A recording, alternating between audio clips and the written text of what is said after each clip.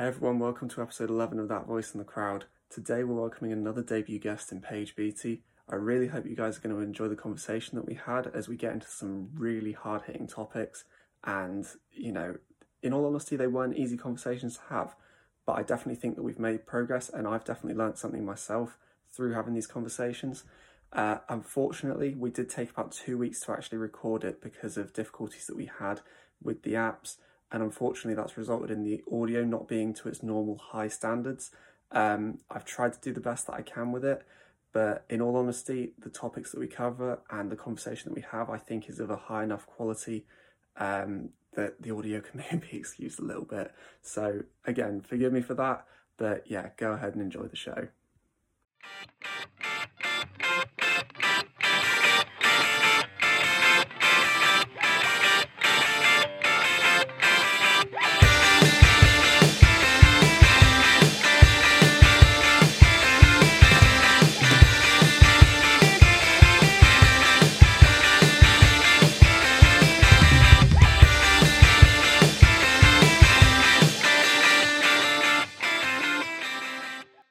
I'm gonna laugh now. I can't keep it together when I'm trying to start the episode. It happened with Vinny. I mean, you must have seen the end of that one where we just absolutely lost it trying to wrap the show up. I think I saw something where you were both like giggling. It was the clip, yeah. Yeah. Yeah. Okay. Anyway, Paige, hello. How are you? I'm good, Privyet. thank you. Как дела? I don't know how to reply to that. Yeah, no, Russian's not going too well for me. Really? All free trials have run out. That happened to me. I haven't kept up either. No. But yeah, it's a nice language. It's really hard to learn. It's different.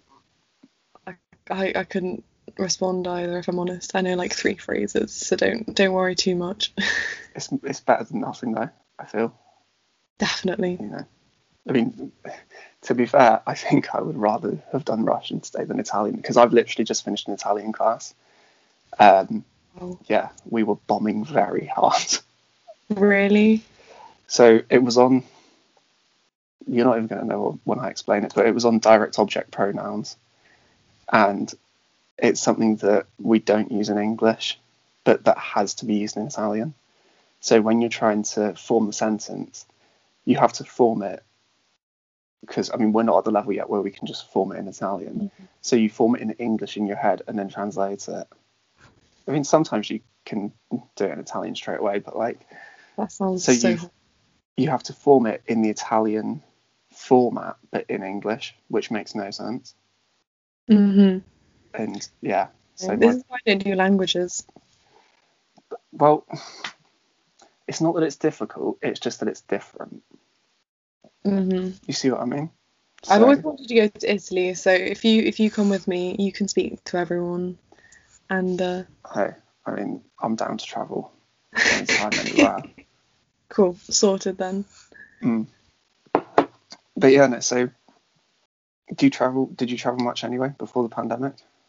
I've only left the country once, and Ever? I went to Portugal. Ever. And that was very recently. It was good, but I'm terrified of flying. Yeah. And I've got commitments here, which mean it's quite hard for me to leave the country anyway. Obviously, my horse. Yeah, cool. Soon to be horses. Yeah. But yeah, I just don't really have time. No, fair enough. No, that's fair enough. Because have you travelled anywhere? Yeah. Where have you been? Most of it's been like school trips and stuff. But so, okay, I'll take you through the full list. So I was a baby, and I think it was my parents, me. My brothers weren't born at that time, but we went to Calais with family friends.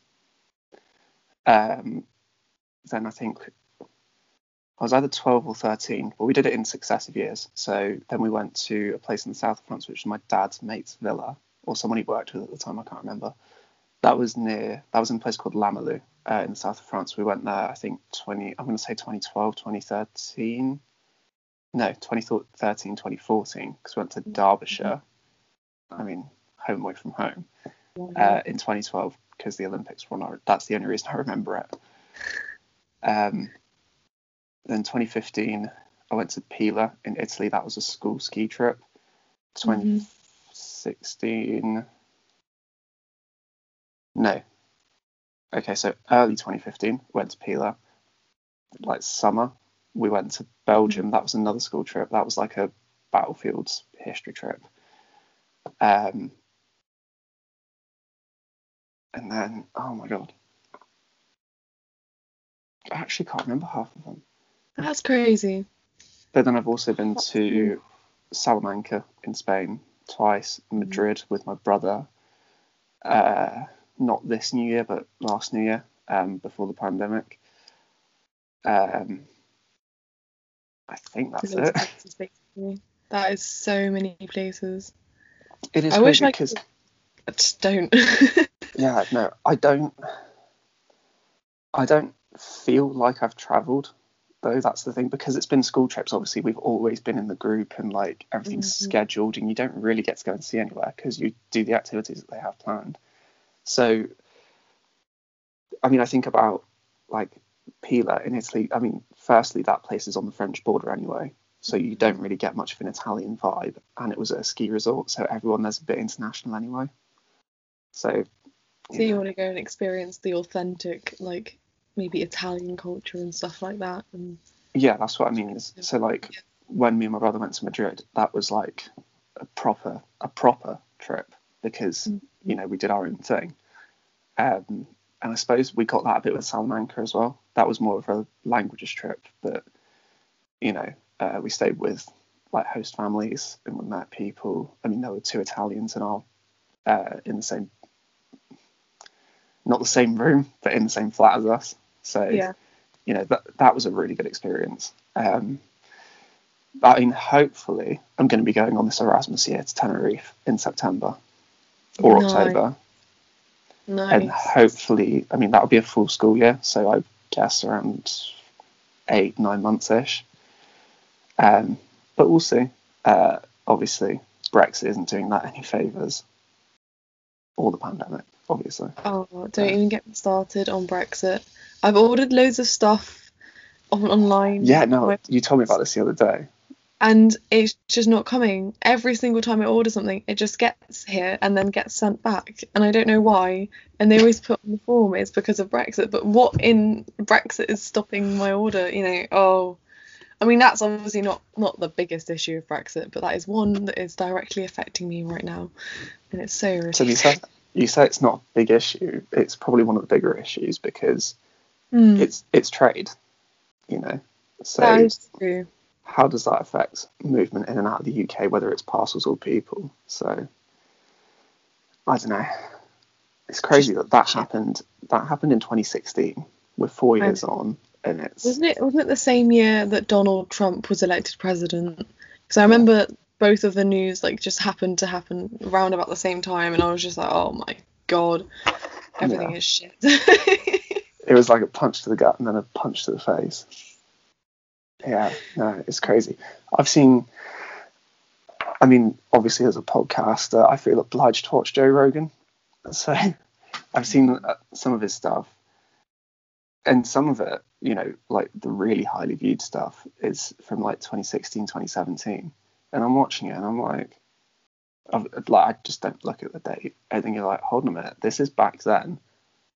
And then they're like listing off all these things that might happen. I'm like, that happens. Yeah.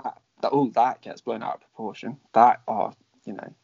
It's crazy to look back at those kind of videos and stuff and realize we're doing the same stuff now, but it still feels like 2012, to be honest. This past 2 years, especially the past year, have just gone tremendously quickly. I mean, I've had so much. Everything's changed so drastically last year, but it feels like it's been like a month. And it's very scary to think that's how fast time seems to be going. Yeah. I mean, I still feel like I'm 16, Yeah, mentally I'm 16. I mean, I'm and I don't feel 20 at all. No. It's scary. It is scary. We're adults. doesn't mean we have to behave like adults. We're No. legally adults. Exactly.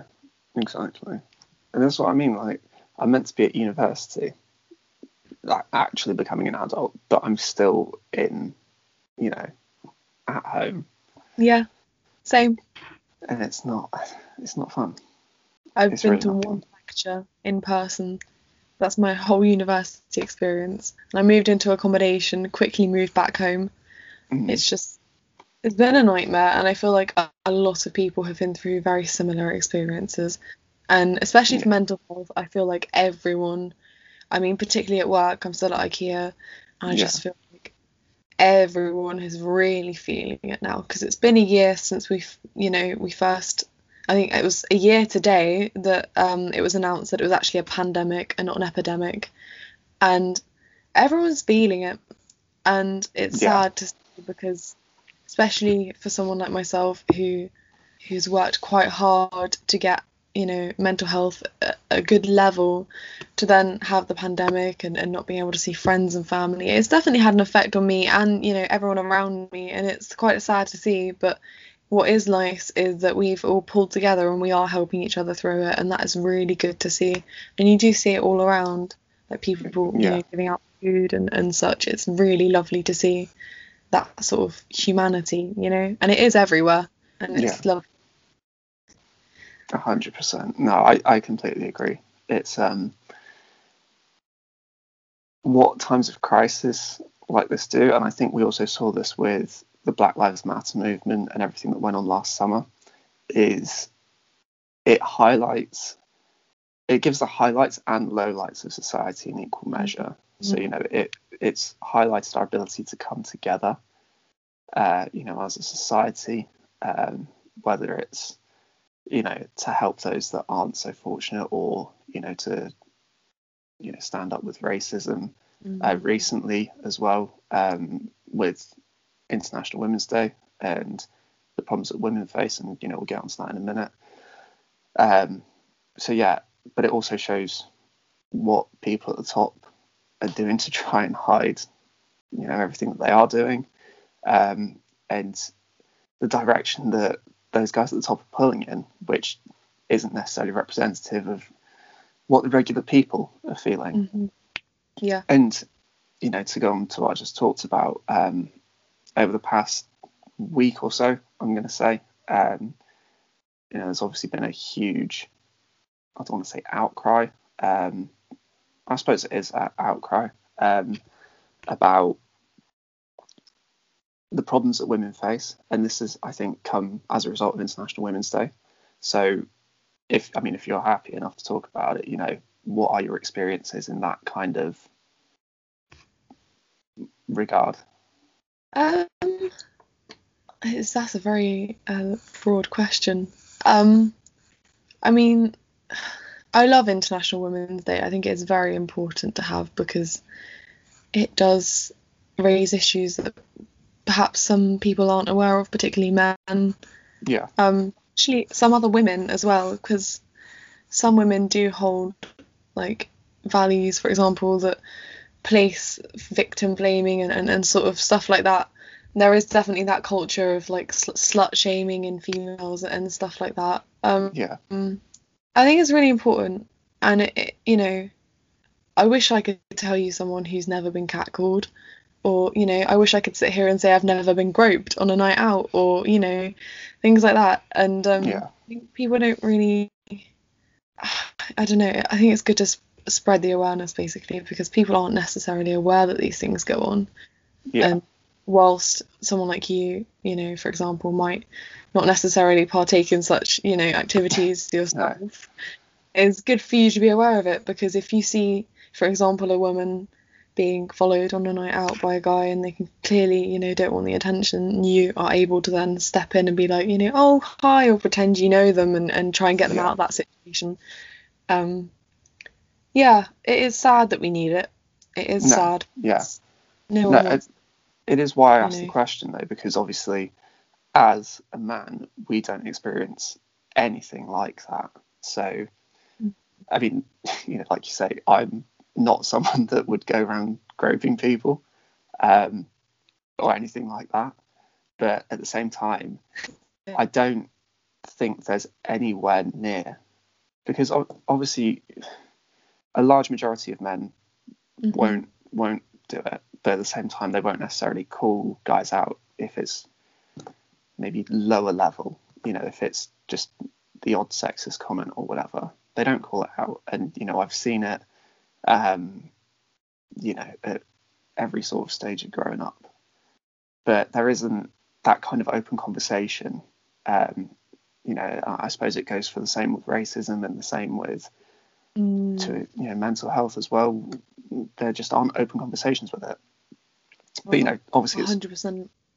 It's why I asked the question, because I don't feel. I mean, I live in a house with 4 men.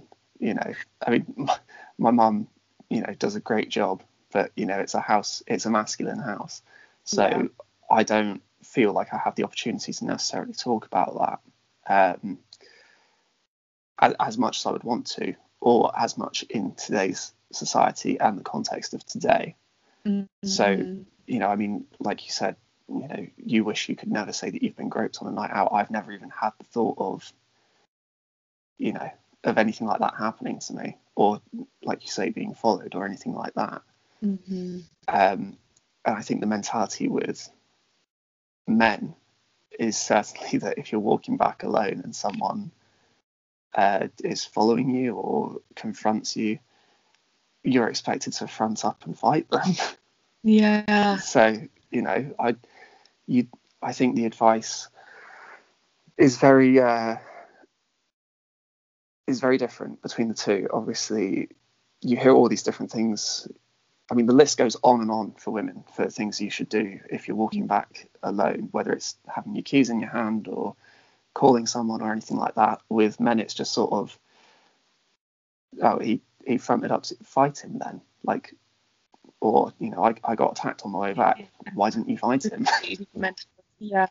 Yeah. I think that's a separate unit itself, though, isn't it? There is. Mum came back. There's a bit of like masculine toxicity. I feel like it's a separate issue in itself, and I think there is an International Men's Day for a reason, because they struggle with things like mental health, because there is this expectation in society that men have to be a certain way and they have to be manly all the time and fight and such.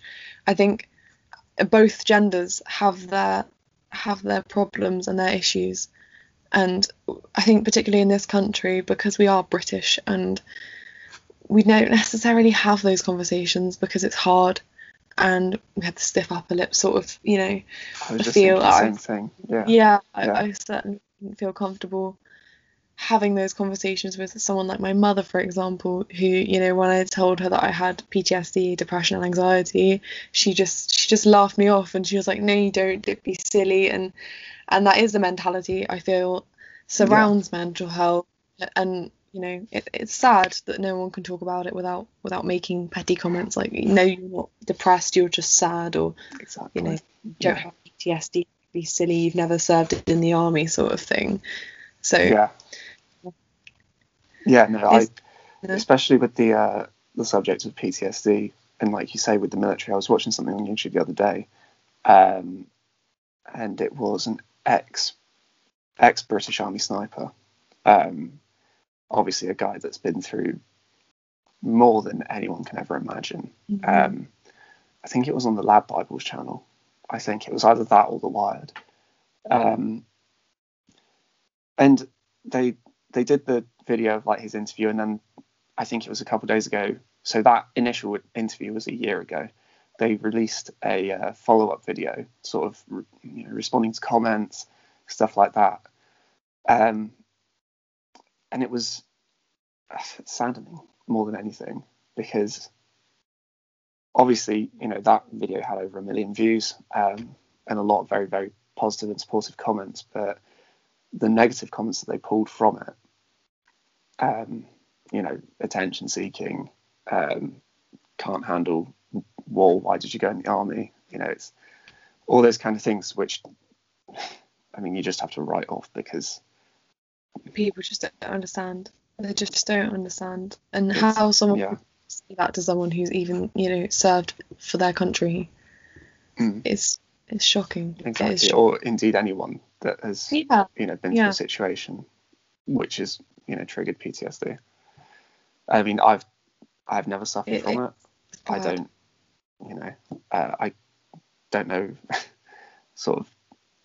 This is the other thing is, people feel that they don't experience stuff, so they don't know how to talk about it. And when they form an opinion on something that they've not experienced, that's when things start getting a bit dodgy. Yeah. It comes. I think I had a conversation with someone the other night about white privilege. And she was telling me about how there was a guy at her school. This girl's Asian ethnicity, and the school was Asian ethnicity majority, and there was a white guy at her school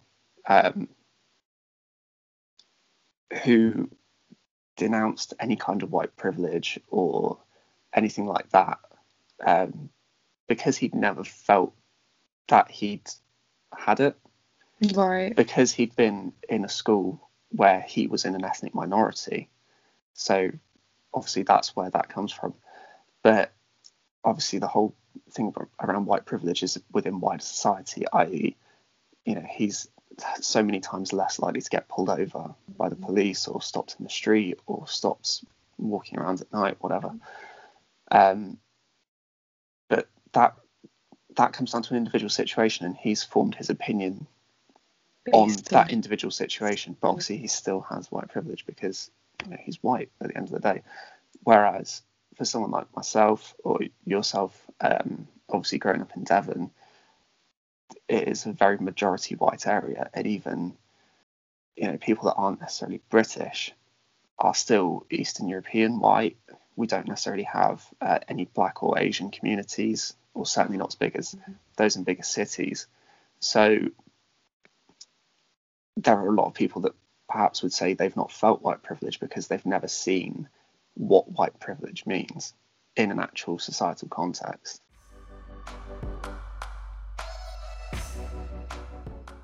I think as a man, it's sometimes difficult to connect with the same kind of problems that women have. But it's one of those things that we have to, as many examples have been shown on different social platforms over the past couple of weeks, we have to be open to asking questions and, just being able to sit and listen and definitely, if not fully understanding, then at least trying to understand. And I think there's a lot more of that. It's definitely going that way, isn't it? Yeah, slowly but surely. I mean, I've seen some stuff today. I think it's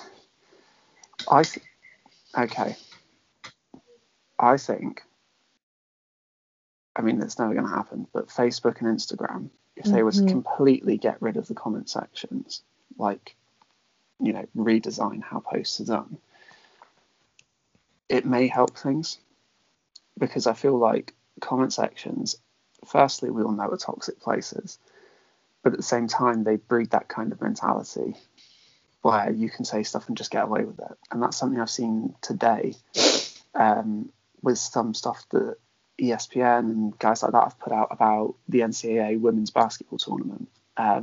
Because, oh, really? Yeah, so essentially, I think it was either a coach or a player. So they're in this kind of bubble, so they've got all the teams in this one area. And so, obviously the men and the women are separate within the facility, but the men's weight room is like a full, kind of gym. It's got everything that high level athletes need, whereas the women's weight room is literally one small stack of weights and some yoga mats.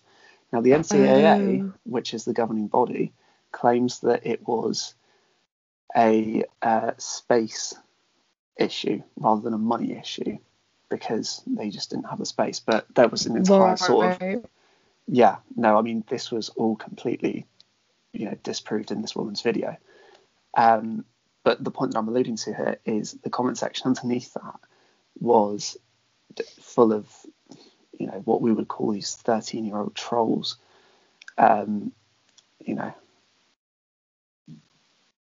it's one of those problems that I think could be It solved does very encourage easily. that herd mentality, doesn't it? It encourages it for sure, which is Yeah. unfortunate because it, you know, It's tricky though.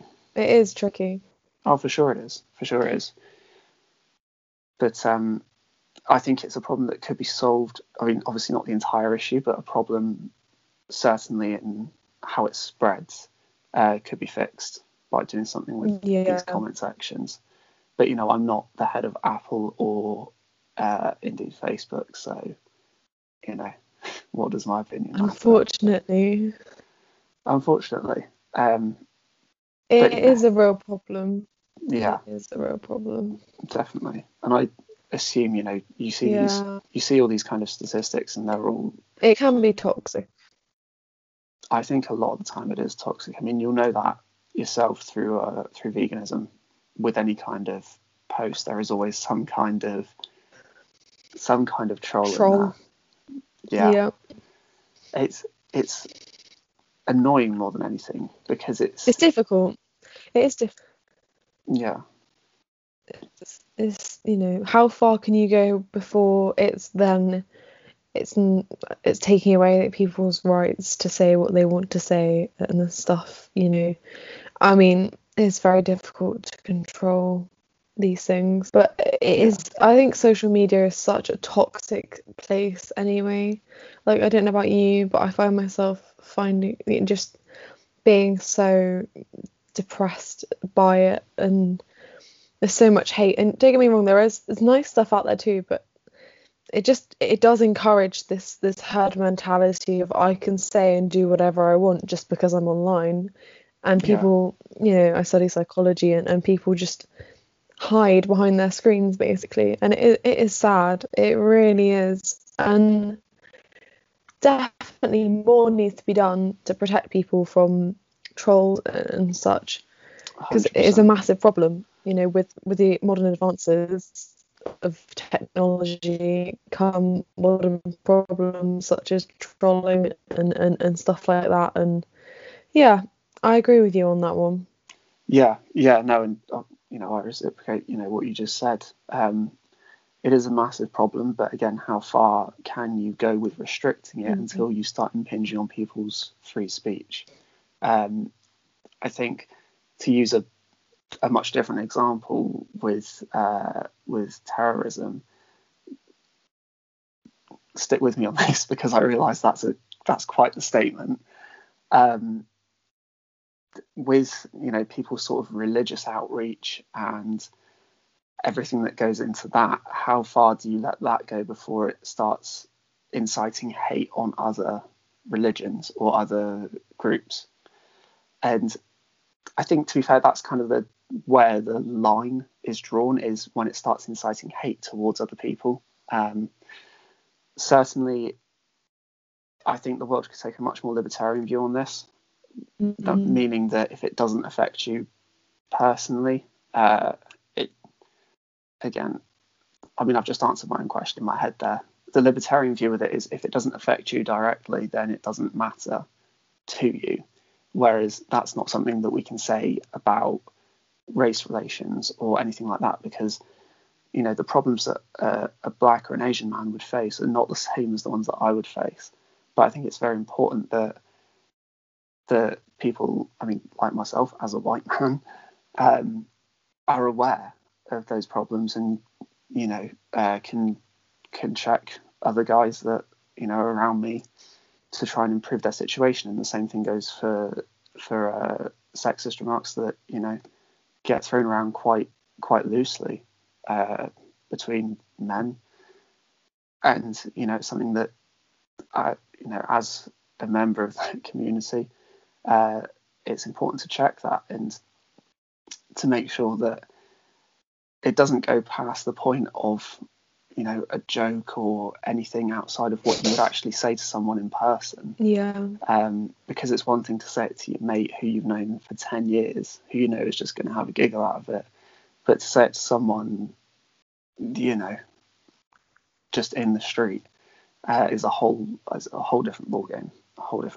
But for sure, I do I feel that it's a responsibility, certainly that I've got to, at the very least, educate myself on these matters. Yeah.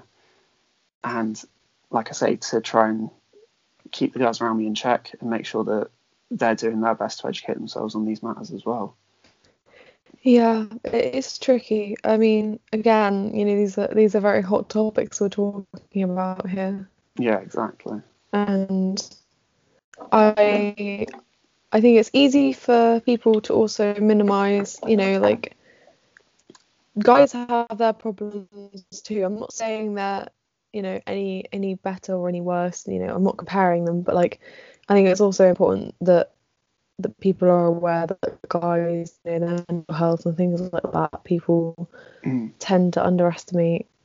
I mean, I don't know exactly the statistic for men, for their suicide rates and stuff, but I know that's quite high because there is that expectation in society that men have to be manly and stuff. And I think, with regards to the movement and women, there is a barrier between us that we can break. It's not going to be easy, but if we just take time to educate ourselves, like you said, I mean, being catcalled, being followed, being groped, being raped, that's not great. It's not great, that's the world's biggest understatement, but you know what Exactly. I mean? Yeah. And like by people like you educating yourself, that's the only way that we can go forward, I mean, and I say it like that because I think us women also need a bit of education. It's no good, it's a conversation, I feel like, rather than, I don't want to seem like, the women are saying that every single man is bad, and I think it has been taken that way. Yeah, And no, certainly. I've seen various analogies of why, Yeah, no, I saw. It's tricky. We are living in trying times right now. Yeah, no, definitely, and it comes back to the Facebook comments with this, but to further what you just said about, sort of grouping men as a whole, just saying men are innately bad. I do think that's where it sort of pushed a little bit too far, because the whole conversation is about sexual assault, it's about rape, it's about all the things that you mentioned, which in themselves are criminal acts. It is very much against the law to do any of those things. So to group all men as threats to that is, to my mind at least, to group all men as criminals. Now, I mean, I know in myself that I would never do any of those kind of things, and I'm sure a lot of all of my friends and guys around me would never even dream of those things. But I think that's the point you kind of alluded to a bit there. Is it comes to a point of it needs to be tackling criminals as opposed to men as a whole. Yeah, I say I agree with that. Although I don't speak for all women at all, but personally, I think where they're coming from is that there are enough of men for us to be cautious about any man we, encounter, and it's like, I think there was an analogy of if there was a box of chocolates and you knew that like 2 of them were poisoned and the rest were fine, would you still eat it? Or something along those lines. Yeah. Because, we just don't know that, and I think that's where that's come from. I think men have taken it quite personally because, a good man like yourself would never dream of doing such things. You're quite offended because you're like, I don't want to be seen like that, and I get that. But I also get where people come from in regards to why, if I saw a random guy on a night out, I wouldn't necessarily trust him as much as I would as another female on a night out. And it is sad, but there is a reasoning behind it. And like, we were having this conversation at work and in my like friendship group the other day, and I was very surprised to hear the amount of people that actually have been raped and sexually assaulted. And I can tell you now, it is pretty much every single one of my friends, and it is devastating. And I didn't know how often it was going on until I had these conversations, and it is very harrowing. And I consider myself to be quite lucky that, you know, I haven't even touched on it and stuff like that. It is just sickening to think. And that's why conversations like this one we're having now are just so important. Yeah, to, you know, get exactly. get it out there and educate people, you know. Exactly. Yeah. No, it is shocking when you actually do hear statistics, and when you speak to people in everyday life, people that you would never imagine those kind of things happening to. And like I say, it is so sad that happens, but it comes back to what we said earlier. It is a responsibility of not just men, but, you know, everyone as humans, to try and educate ourselves, do our own research, you know, have difficult conversations. You know, certainly, I mean, even the one we're having now is not the easiest. It's not, you know, something that you can talk loosely on.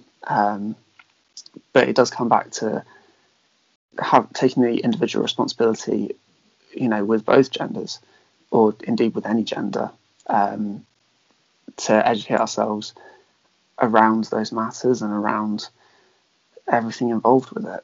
You know, it's like we've said on so many other episodes, it ties in with strive to be the best person you can be. Definitely. And educating yourself on those matters is, of course, a part of that. Obviously, the other matters that we talk about discipline, about motivation, about, you know, going out for a run or getting yourself fit, everything like that, it all ties in with this same idea of striving to be the best person that you can be. And if you look at any kind of role models, they're certainly doing that about themselves. And of course, sometimes it can be seen as you know, just sort of a courtesy to post something about it, or to post a statement, or to post a sentence that is meant to make, you know, take people aback. But for sure, it's something that every individual has a responsibility to do, and it's certainly something that I want to try and reflect in the show. You know, we're trying at least to keep things moving forward and keep educating ourselves. But yeah, it all comes back to that idea of being the best person that you can be. And that does resonate with me quite highly.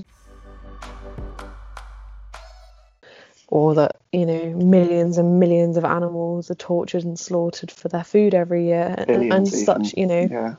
Well, yeah, exactly.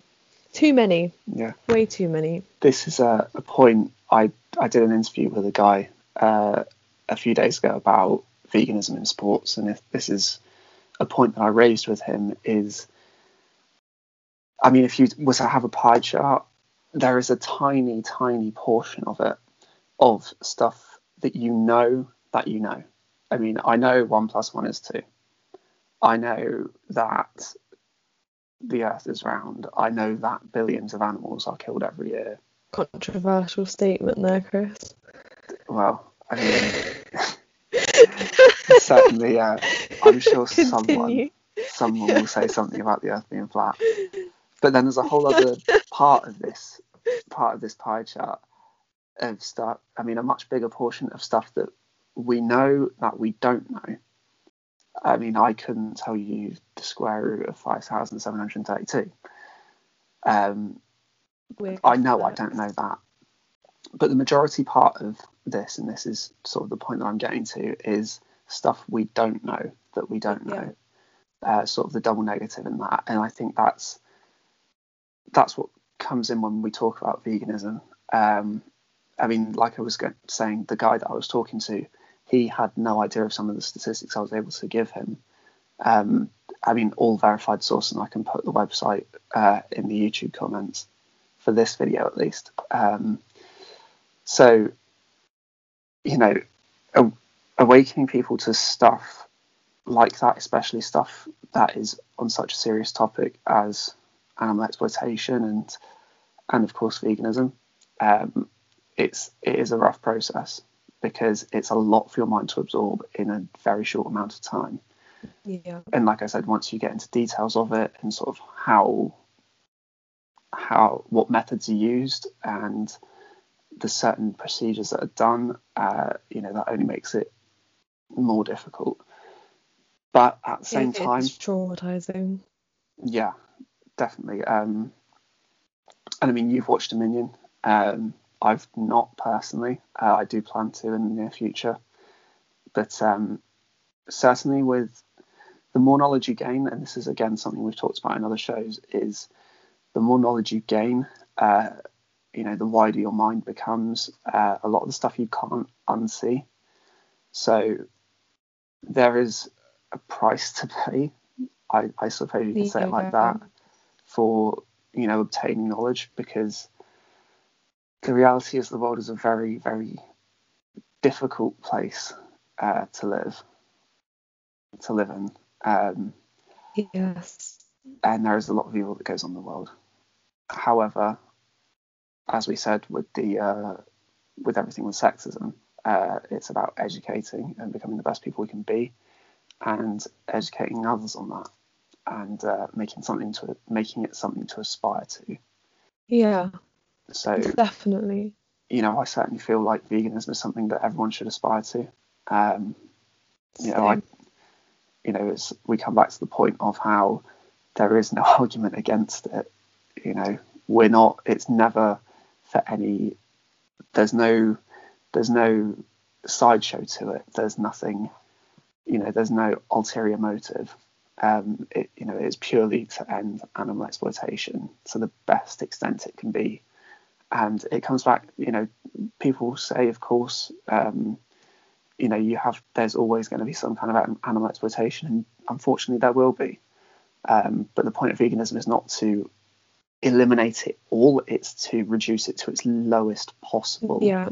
It comes back to the what's the example? It's like harvesters killing a field mouse or something like that when it's harvesting corn. Or even like medications and stuff. We will get onto medication in just a second, because I do want to talk about that. But okay. Yeah, it's about reducing it to its lowest possible level, and once we can do that, the world will become a much better place. And when we say lowest possible level, that does not include what people like to eat. What you like to eat changes over the course of your life. I mean, I've just started eating rice cakes again. I've not eaten them since I was about 4 years old, and they're brilliant. But like we say, people's likes and dislikes change over time. And once you see the facts on how certain things are produced compared to others, I think any reasonable person with any sense of morals, plural,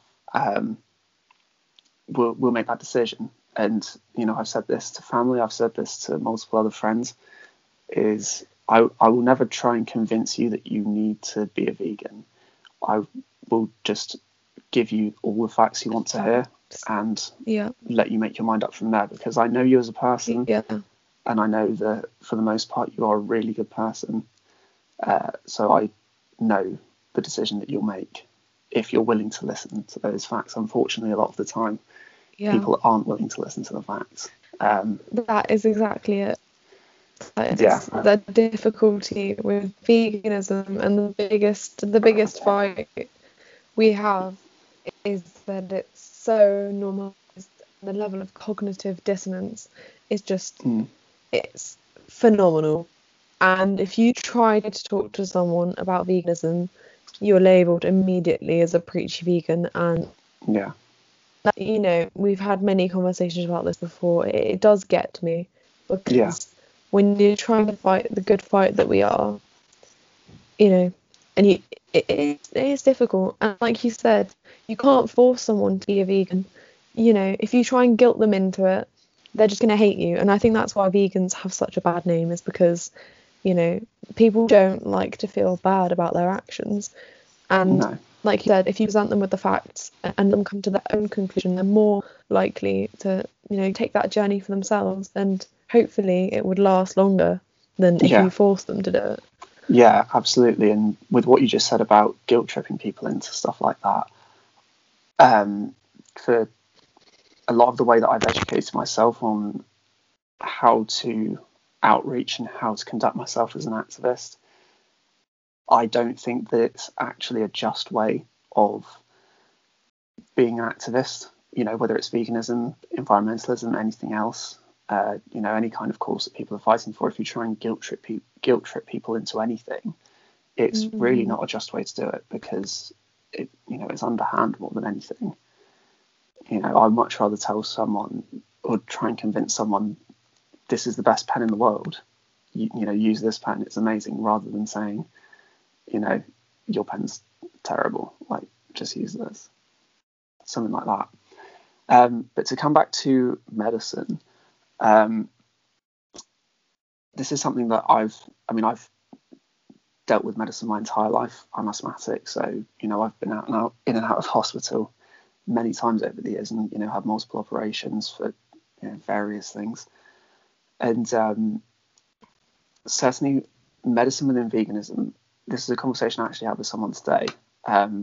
It's probably the greyest of areas that we have. For the most part, it's very black and white, but medicine is something, some people need it to survive.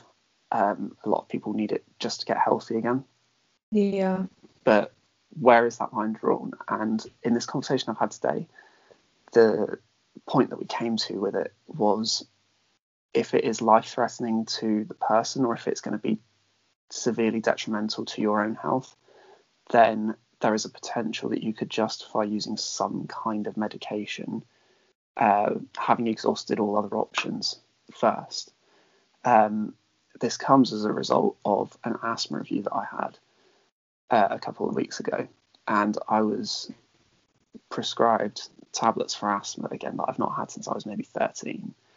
But after going through and highlighting the ingredient sheet, they contain lactose monohydrate, which is a crystallized derivative of cow's milk. So I'm not taking them at the moment, and it's not negatively impacting my health not taking them. They're almost... So the reason I was prescribed them is obviously with COVID going on. I think my doctor is trying to sort of double lock me in terms, safely with asthma. And, obviously I'm very thankful for that, but I think I'm going to need to have another phone call to discuss different options, because that's not something I can justify. I'm sure that it will help my asthma, and I'm sure it did when I was younger. I don't really remember, but it's not something that, whilst I can control it just with a regular inhaler, it's not something that I can justify. So I just wanted to ask you what your thoughts are, and then if you had any experiences with this medicine. And obviously it's something I thought about as well with the vaccine that I've had today. I've not actually looked into the ingredients of the AstraZeneca, but I feel that is justified, because not only is it on an individual level, if I was to get COVID, it could be very bad for me with asthma, but at the same time, you have to look at yourself outside the bubble. And if I was to be carrying it, I could, theoretically kill someone much older than myself, or someone that's definitely more vulnerable than myself. So I feel bigger than you. Exactly. So in that sense, I feel that it is justified, but of course, have your time. So what are your experiences? Have you, what are your views on it as well? So every medication that I am meant to take has lactose in. So for example, my birth control pills, they do not manufacture any that don't have lactose in. There is not one single brand that manufactures. So I have to take them. And I have to, this might be oversharing, because I'm not allowed to have a period because I get so severely anemic. So it is potentially life-threatening, because I have been in hospital before. So that's how I justify taking these. Not particularly, but for me, this is much better than any other birth control that is on the market. And in the future, I'm hoping that somehow they will develop another one because certain other options aren't available to me. And things such as antihistamines, I'm extremely allergic to my cat, and I also have hay fever. So I used to take one or two every single day, and until I found out that they also contained lactose. So I looked around, and again, no one makes any antihistamines that, oral ones Yeah. that don't contain lactose, and it is so frustrating. So for a while I just sort of accepted it and just sort of shopped around, and now Yeah. I've managed to completely come almost completely away from the tablets to just sort of live like nasal sprays and stuff like that. So I found a way around that. Yeah. But at times when it is so severe that I'm getting nosebleeds within, like for days, I have to take, tablets. That is how, again, I justify it because, like you said, it's not nice, basically. Yeah. But it is very difficult. Where do you draw that line? Because I'm here like complaining that a nosebleed and being sneezy isn't nice, but equally exploiting an animal for its milk, for her milk, because Yeah. she's forcefully impregnated, she is a person. Why should I exploit her just so that I feel better?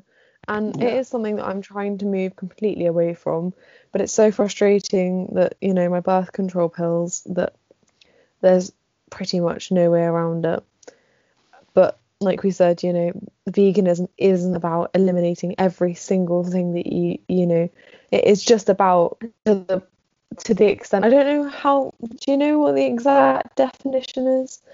Isn't it to the fullest extent? Yeah, I think it's.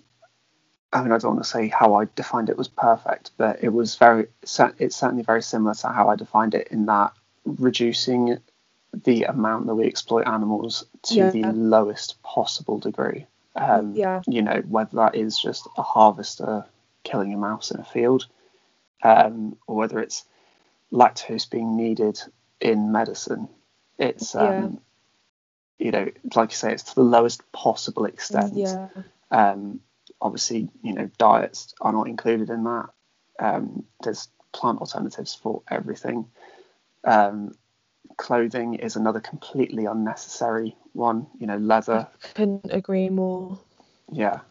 But it's frustrating. It is.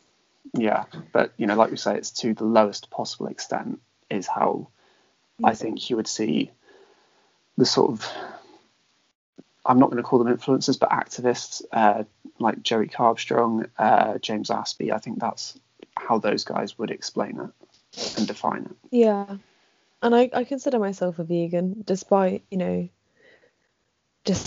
having to take certain tablets, because like you said, it is to the fullest extent, Yeah.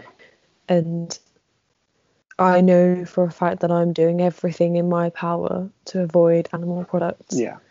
And I really, truly hope that one day it will be completely, because that is literally the only thing that I definitely cannot live without, is the birth control and occasionally antihistamines. But it is sad. It is sad that you can't move fully away. I mean, why on earth it is necessary to have lactose in every single medication? I mean, it's not necessarily every single one, but I'd say the majority. It's frustrating. I know that. I mean, this goes for food. I'm not sure to what extent this is true of medicine, but lactose is a separate thing from milk. I want to just sort that out at the top of this. So milk is one product, and that goes, obviously to the dairy industry. But lactose is a separate product that's separated, I believe. Again, if I'm wrong on this, then anyone feel free to fact check me. And lactose is essentially a byproduct of milk production. Now, obviously, milk is a massively subsidized, state-subsidized product, and so therefore there are huge amounts of lactose that are just there as a byproduct. And at least for food, they just throw it in there. It's not necessary. It's, it doesn't add to anything. It doesn't improve the flavour or anything. It's just It is just a sugar. It is sugar. Yeah. Exactly. And it's something. The sugar that's found in milk. Yeah. So, like I say, it is literally just thrown in there because it's a byproduct.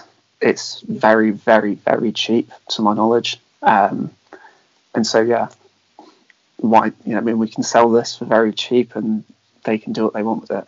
I don't know to what extent that goes with medicine, but I can imagine it's a similar kind of story. I can imagine sugar in a kind of medicine would also give you potentially a kind of placebo effect in giving you an energy boost as well. I think the reasoning behind it is because lactose settles the stomach, so it's easier for absorption of the medicine. So it is used as a settler, basically. I don't know if that's the right word, but it does settle aids the absorption instead of irritating. Yeah, exactly. So I do understand that that's the reasoning they have of putting it in there, but I'm certain that they could find something that has a similar effect.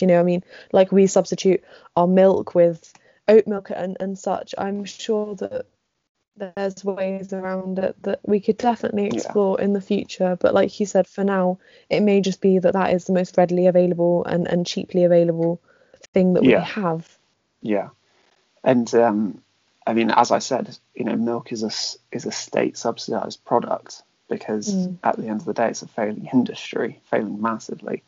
And I think as we see the collapse of the dairy industry, again, ballpark figure, but within the next 20 to 30 years, I think that it will be not only beneficial, but more profitable for organisations, whether it's the state, whether it's farmers' unions, to look into producing some other kind of product that replaces lactose. Certainly, again, this is another argument that is given against veganism, but it puts farmers out of work.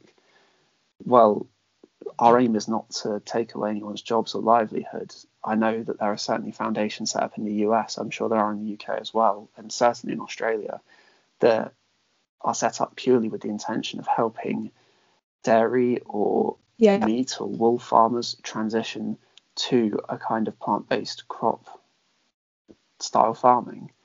Don't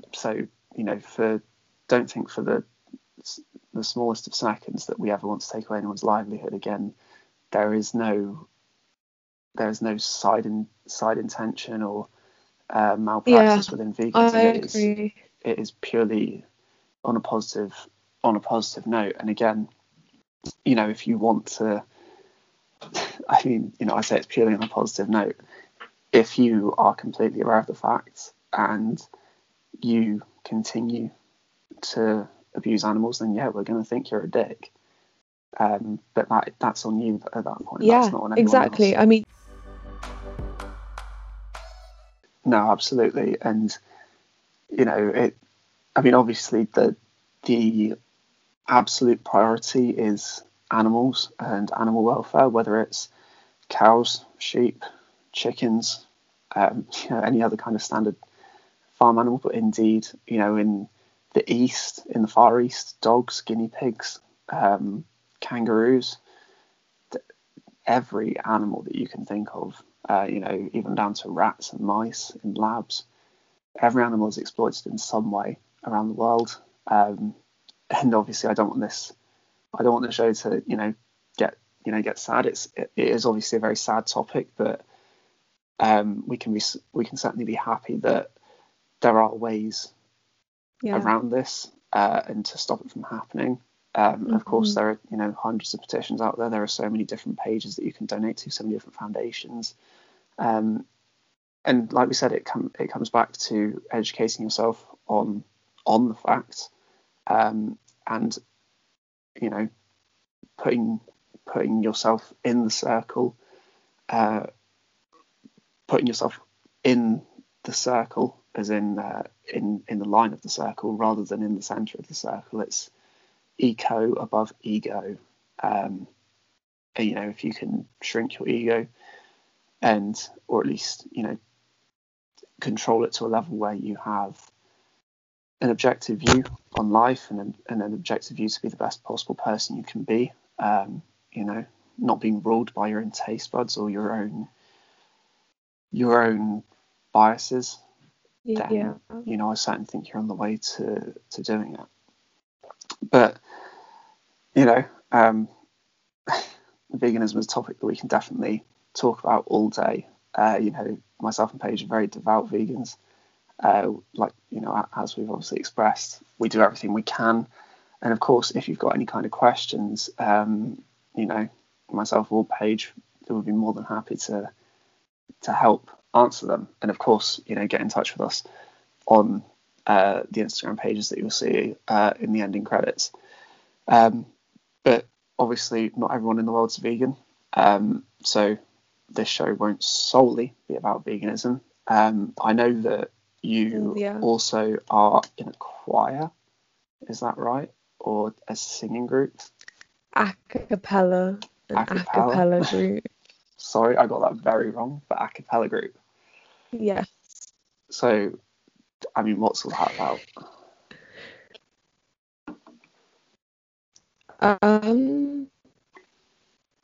It's great. I guess it's just a way of expressing myself, and I'm very privileged to be a part of it. You know, the Sweet Nothings group is amazing, and I've met many of them in person, but they're just fantastic, and it's nice to have people to talk to. And making music has been something that I've always been passionate about. I think music brings people together, and I think it's more powerful than people realise. And yeah, I love singing, and I think my main role at the moment is beatboxing. It is a skill, and I'm hoping to do more singing next year. But you know, even the little bits of singing that I do, it does bring a smile to my face, because it's just a happy thing to do, isn't it? I mean, I don't know about you. Do you sing, Chris? Outside of the shower, I don't. But no, I mean, I obviously love music. It's something that is very, very helpful, if nothing else, with languages. The Spanish and Italian cultures both have phenomenal artists and, you know, very, very good music of their own cultures, as you know, as the English speaking world does as well. So, you know, I do love music, and I like a very wide variety of music, but I'm not in the business of creating any, so to speak. I mean, the opening and closing credits, though, on the podcast, I did compose them on GarageBand. So, you know, there's something to be said there. There's something to be said there. You're a connoisseur. That's fantastic. Like I say, I try. That I'm not claiming that I know anything about music, you know.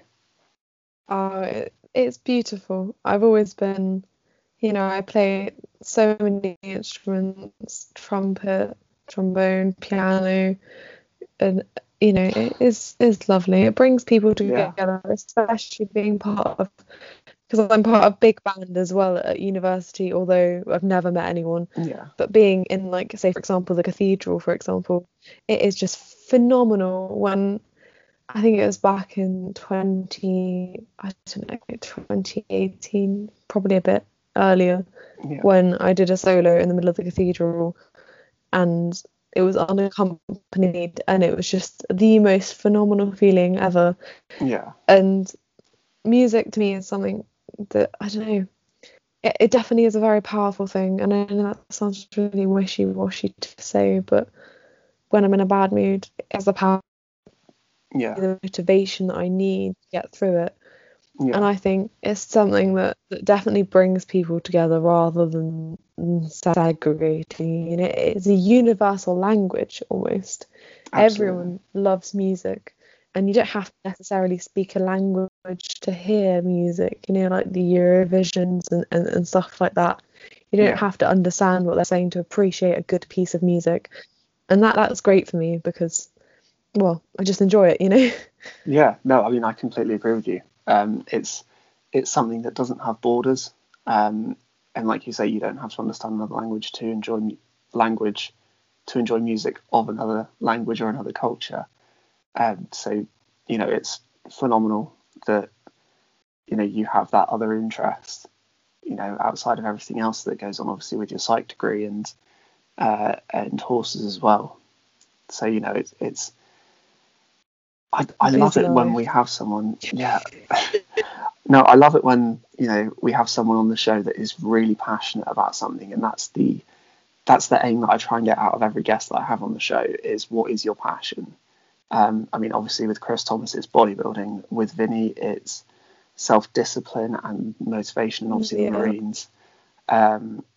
With Jake, it's mental health and pushing the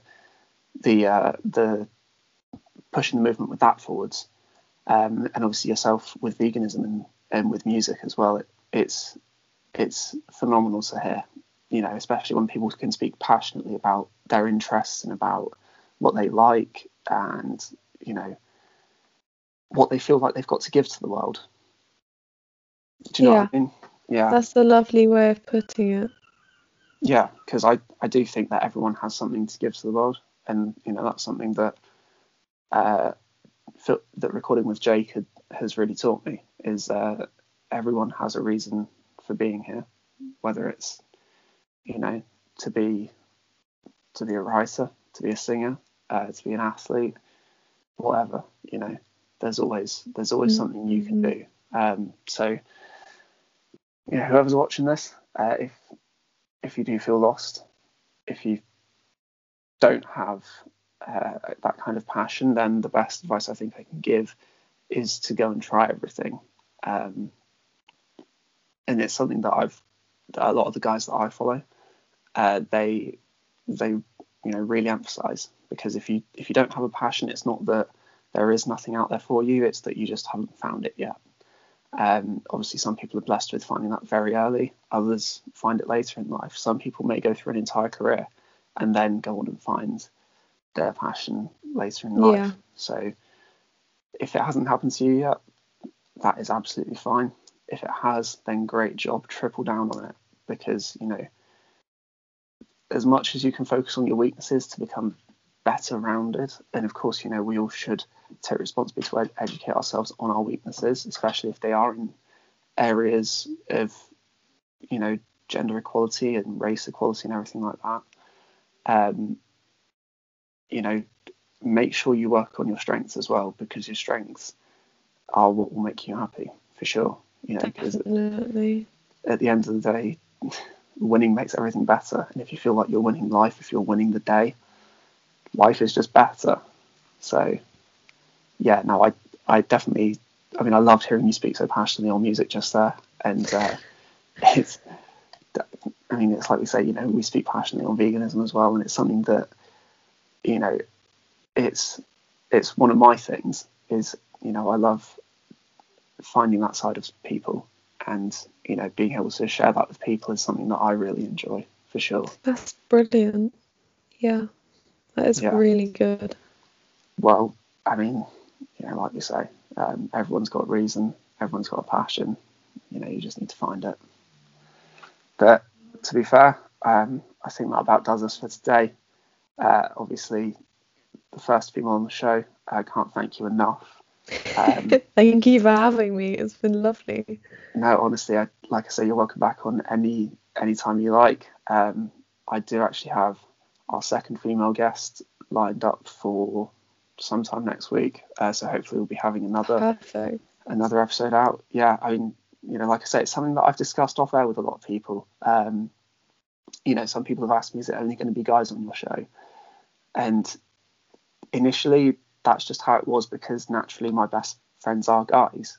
So, you know, when you're starting something like this, you do just try to pull in the people that you think can help you the most. But certainly as it's expanded, and as I've gained experience with it, you know, it's something that I've wanted to do for, you know, some time now, is, you know, obviously expand, you know, to having female guests. And I've also got something lined up in a couple of weeks, which is going to expand it even more. I'm not going to reveal that yet, but I'm very, very excited about that. Let's just see. I'm glad to be a part of it. Yeah, no, and like I say, you know, I hugely appreciate you coming on, and indeed any of the guests. So yeah, like I say, you're welcome back on anytime you like. And obviously, thanks to everyone for watching. We'll see you on the next one.